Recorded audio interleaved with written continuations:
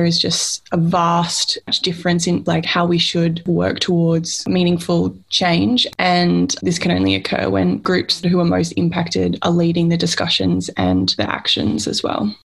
Representation ensures that women's voices are heard in terms of like different experiences and different ways of mitigating and adapting as well, and including marginalised voices. From ASEAN to Australia, it's ASIP On Air, the show where we amplify young voices, explore diverse perspectives, and deepen conversations on key issues across Australia and Southeast Asia.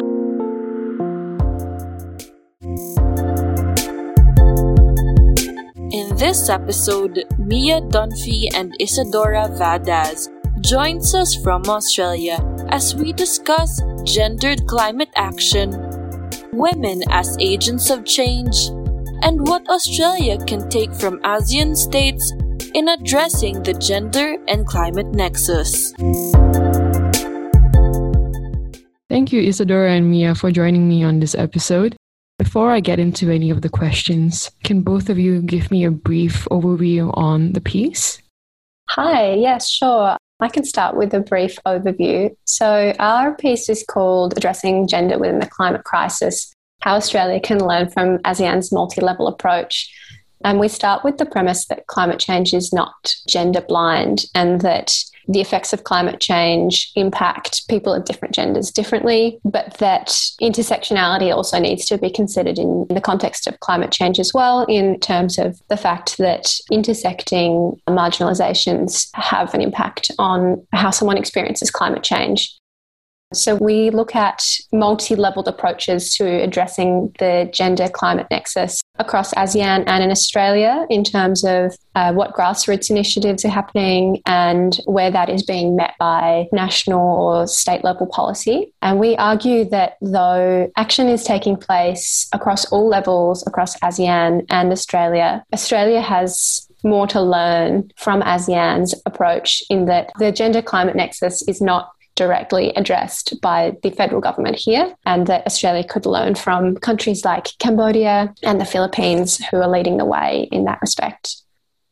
Yeah, it was a great piece to write together with Isadora, and I feel like we both learnt so much about the different initiatives that are happening in all these different countries, and so it was really great on that part. And for me in particular, I guess it really entwines with what I'm currently working on. I'm doing my PhD looking at gender and generational forest changes in Borneo in Indonesia, and so I'm looking at the intersectionality and my frameworks through feminist political ecology, and so diving into these different aspects of the gendered issues around climate change and climate action has been really, really important for the work that I'm currently working in. So it's been a really great experience, actually. It was good to come together and write it with Mia as well, because I have not much experience at a grassroots level, but I have a legal background, so could bring maybe the more policy-based side of it, of our article. So I think our skills complemented each other's really well.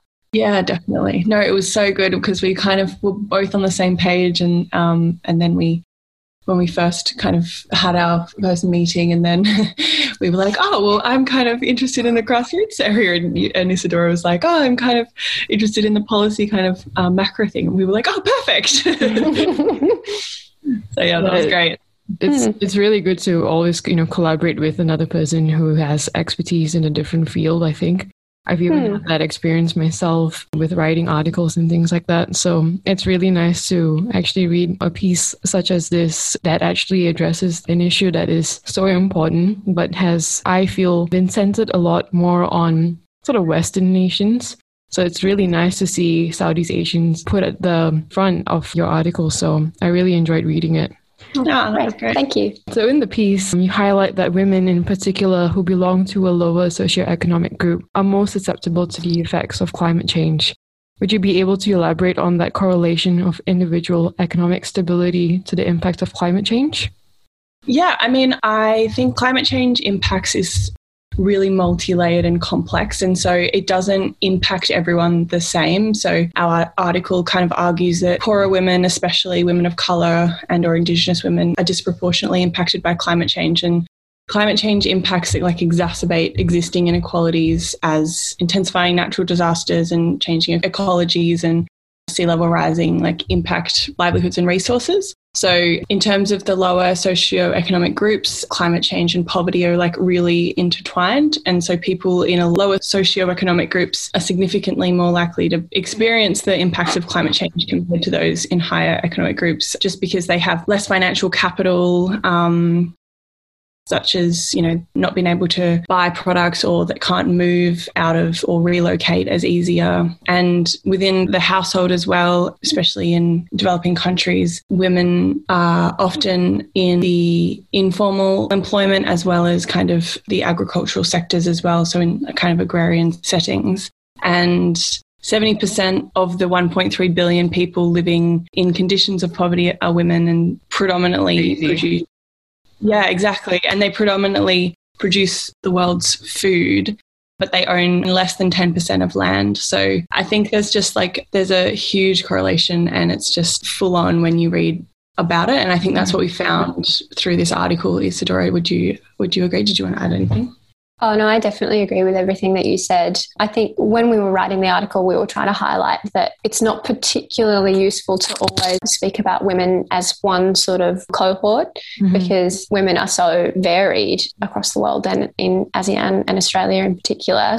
And so it's hard to sort of talk about that group under the one umbrella. And so if in ASEAN and Australia we live in patriarchal societies, that sort of marginalisation also exists or can exist against a backdrop of poverty or low income, as Mia described, often in agrarian settings. And so we wanted to highlight that, access to, use of and control over land, water, forests and other natural resources is not something that women have been traditionally privy to in ASEAN or in Australia. And so that obviously needs to be considered in the context of climate change policy or community action. But also we didn't want to make it all seem like doom and gloom, because it's also important to recognise that women, especially women from low-income backgrounds, are doing it are the force of like enormous change across the region. And we looked at a lot of instances in which women are coming together to create really positive change in this space. Yeah, that's really interesting. An example that I was thinking about that's not really ASEAN or Australia related is what's been happening in Puerto Rico. They've had a lot of issues with natural disasters and had a very sort of rich agricultural economy. And, you know, whenever they were sort of hit with natural disasters, a lot of the land was sort of ruined and things like that. And a lot of women were affected as well. So it's interesting to see that now that they're on the stage of recovery, a lot of grassroots groups, like the ones that the both of you have mentioned in your piece, are actually helping build society again in Puerto Rico. So yeah, I just thought that was an interesting thing that popped in my head as the both of you were talking just then. Yeah, it's really cool to see it happening in so many places, that climate mitigation or adaptation can be used as a vehicle to drive gender equality, or the other way around as well. Yeah, definitely. And often like these organisations as well, like especially the grassroots and women run and led and women focused as well, like they're always kind of put to the side. There hasn't been much focus on them, especially in kind of rural areas or developing countries. So I think that was something that I was really excited to kind of dive into in this piece as well, just to look at some different examples of amazing work that's going on in the region. So as I was reading your piece, a lot of what was written, I thought, alluded to the feminist climate renaissance, which was a term that was coined by Johnson and Wilkinson. Is there a possibility that nations in Southeast Asia would be able to reach the goal of the renaissance, especially with the efforts of Serikat Perempuan Indonesia, or the Indonesian Women's Organization, Vietnamese Women's Union, and other groups in the region? Yeah, I thought it was interesting that you raised the feminist climate renaissance, because looking into it a little bit more, I definitely see what you mean about there being a lot of crossover between the ideas, because I think we're trying to highlight that the root of climate change and gender equality sort of have similar origins. In that both are linked extensively to capitalism and the history of colonial or neo-colonial systems that we've seen throughout history and currently, which are also related to racism, white supremacy, and patriarchy. I'm not sure if I can directly answer your question. I think it would be obviously incredible to be able to address a lot of those issues that we're facing to create like a feminist climate renaissance, as you say. I think in Southeast Asian countries, I think obviously that would be an amazing outcome.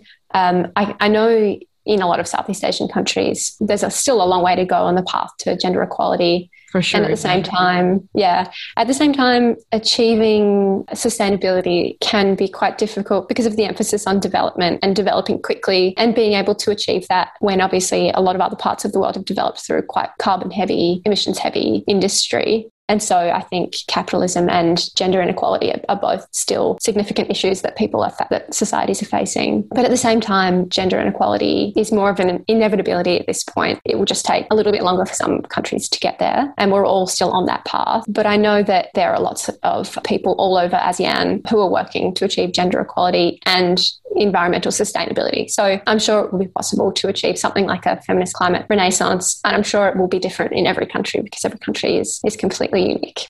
Mm-hmm. Yeah, I completely agree. And I, similarly to Isadora, was looking into it a lot more, and I think it's like really crucial, and I was really interested to dive a bit deeper into the different issues that they touch on in the feminist climate renaissance. And like Isadora said, a lot of what we spoke about in our piece is exploring the whole climate change narrative currently and throughout history, as well as being policies and actions surrounding climate change have been led and centered around white men predominantly from the global north. And so by like their core frameworks, they talk a lot about power and joy, and the examples that we provide and dive into in our paper like shows that women-led and focus groups achieve such incredible things. And I think that similarly to what Isadora was saying, it's so difficult to answer that question, but it is a really important question because that's the goal. But because there's all these different nations and communities and even like different villages or different cities or different households, like they're all so different. And it is possible to reach this feminist climate renaissance. But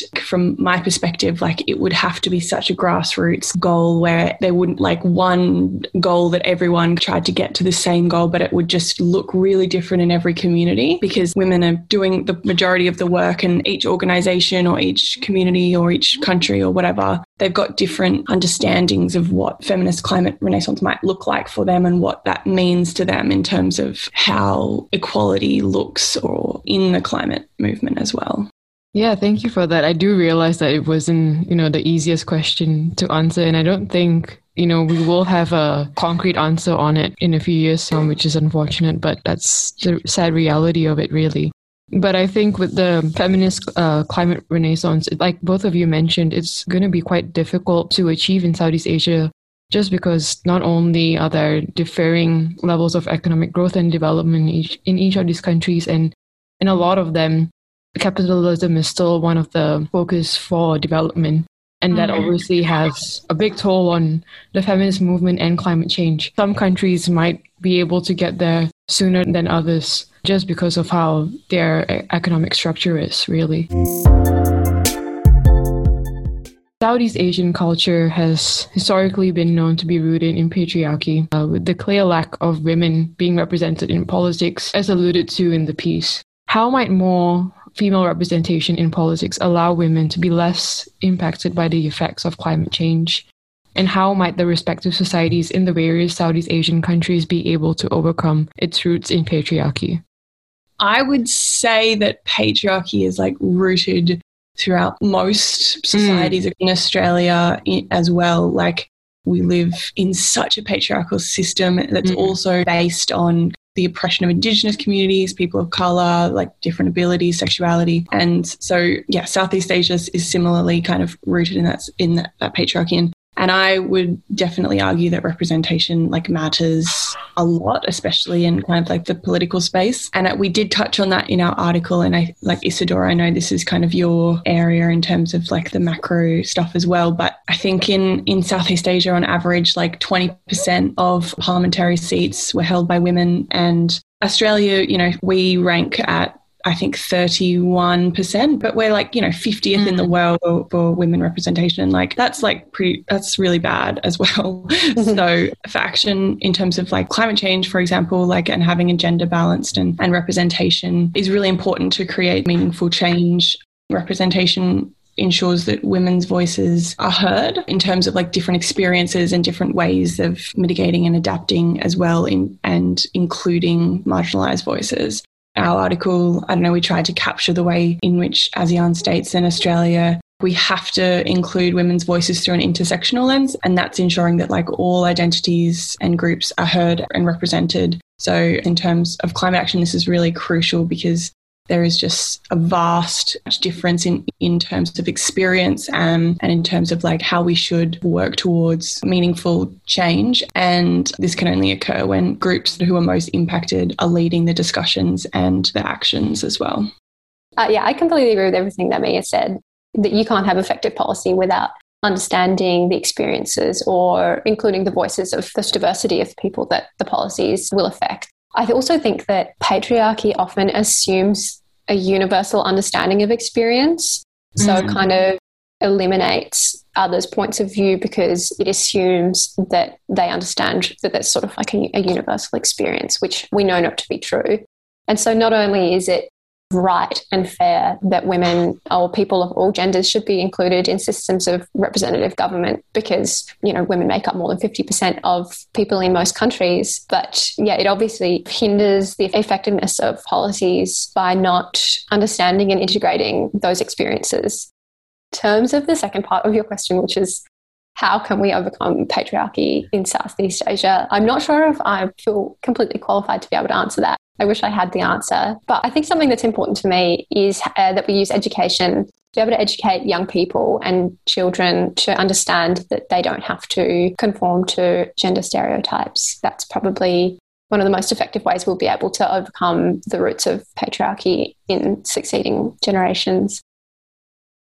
Yeah, I'm originally from Malaysia, so I feel like, on a personal level, I can speak to that. Education is definitely needed to give precedence to gender issues and things like that, because in a lot of cases, it does go, back of heads of people and it's not really talked about. So even just talking about it in households would change how people approach these things and would hopefully drive a change in policies. But then I also see like in Australia, because I live in Australia now, Australia has had a female prime minister and, she was in and out of office like in a blink of an eye. And I don't think a lot of policies changed. Some policies did change, but there's a lot more work to be done. And that was also too in the piece as well. For me, it's just, whilst representation is definitely important, policies and actual driven policies need to be enacted to match that representation as well. And, there's definitely a need to push in that direction, not only in Australia, but in Southeast Asia and other countries as well, really. Yeah, absolutely. Yeah. I think that's what we were like, that was our ultimate argument, I think, in the piece, is that both or all levels of change are needed, and it's not going to be completely effective if it's not occurring at all levels. So I agree with what you're saying, definitely. They work really well together to create meaningful change on all levels. So like to just have grassroots action, like that is so significant in so many ways. It doesn't necessarily change the broader discussions in the global sense or the regional sense. And similarly, like if it's just action on the national or regional agenda, it might not necessarily trickle down to grassroots action as well. So I think it's so important to have really meaningful action and change going on at all levels to ensure that firstly, like the voices are being heard, but also just that actual meaningful change that is occurring, and it's gonna actually do good for each community. In the piece, there were case studies looking at Indonesia, Cambodia, Vietnam, and Australia. Were there any other countries in Southeast Asia that have addressed gender within the lens of climate change that you think would be important to highlight as well? I think there's just efforts being made all over Southeast Asia, and similarly like in the grassroots level, in the regional level the national level and the regional level, that to mainstream gender within the climate response. And obviously our article only explores a couple of those examples to highlight some of the responses that are occurring, but there are probably tens of hundreds of local grassroots women's organisations working across ASEAN and similarly in Australia to bring about this meaningful change in the climate space. So I think that was such a difficult thing to kind of pick which ones we were going to dive into. Isadora, you've got something. Yeah, and I've got an example. There were lots of examples of projects that were happening at a grassroots level that we wanted to speak about, but obviously we couldn't talk about all of them. One really cool example, it was in the Philippines, and it was a collaboration between ActionAid Australia and an organisation called PKKK, which worked with over 6,000 people across 3 regions of the Philippines to build resilience for vulnerable women and ensuring that women's rights are protected in emergencies. So they were helping to educate women about reducing the risk of violence in emergencies and ensuring that communities are better prepared to respond to future disasters and placing women's needs and voices at the centre. So it wasn't so much about sustainability, but it focused primarily on disaster response and preparedness, acknowledging that gendered violence often increases at times of disaster and in the aftermath. And I think they collaborated with an organisation which was like a peak body of women's organisations called Women in Emergency Network, which I think sounds like an amazing idea. And they were going and they worked across different regions to promote women's rights and build resilience to disasters, whilst also focusing on empowerment, solidarity, and local and national advocacy on women's rights and resilience. So I thought that was quite a good example of what we were talking about in our piece. It really ties together very nicely women's empowerment and reducing risks that women face in the aftermath of disasters, which will become more and more common as climate change worsens over the years. Another one that I came across today actually was the Myanmar Climate Change Alliance, which undertook the country's first ever gender-sensitive climate vulnerability assessment. I'm not really sure what would be happening on this front after the coup in February, but I really hope it doesn't limit what people are able to achieve in terms of gender equality or addressing climate change. But the Alliance worked to consider gender through the assessment and develop the Myanmar Climate Change Strategy and Master Plan, which included a gender element, which we discussed in our piece as being another really important part of addressing the gender and climate change nexus at a policy level. So they're just 2 examples from the region, but there are so many more, and there are so many people doing such incredible work on the ground throughout the ASEAN region. And I think that what's something that's really interesting, and you kind of touched on a bit, Isadora, was like how, especially now and and I reckon increasingly so, like there are organisations that have been set up, for example, women's group that don't necessarily focus on climate change, or climate groups that don't necessarily focus on gender equality. But as we're kind of moving into, or there's been more kind of research done and there's a movement that is occurring around gender mainstreaming in the climate movement. And as we move into 2021, what year are we in? There's much more of like a connection between the two that's occurring. And I think that even there is a lot of organisations interlocking the 2 different issues as they move forward with their organisations, which I think is really interesting and really important to kind of not just focus on one. I mean, they're all very important by themselves as well, but having that kind of intersectional approach and realising that there's all these different things going on, I think is really important. And we've found that in quite a lot of research that we did.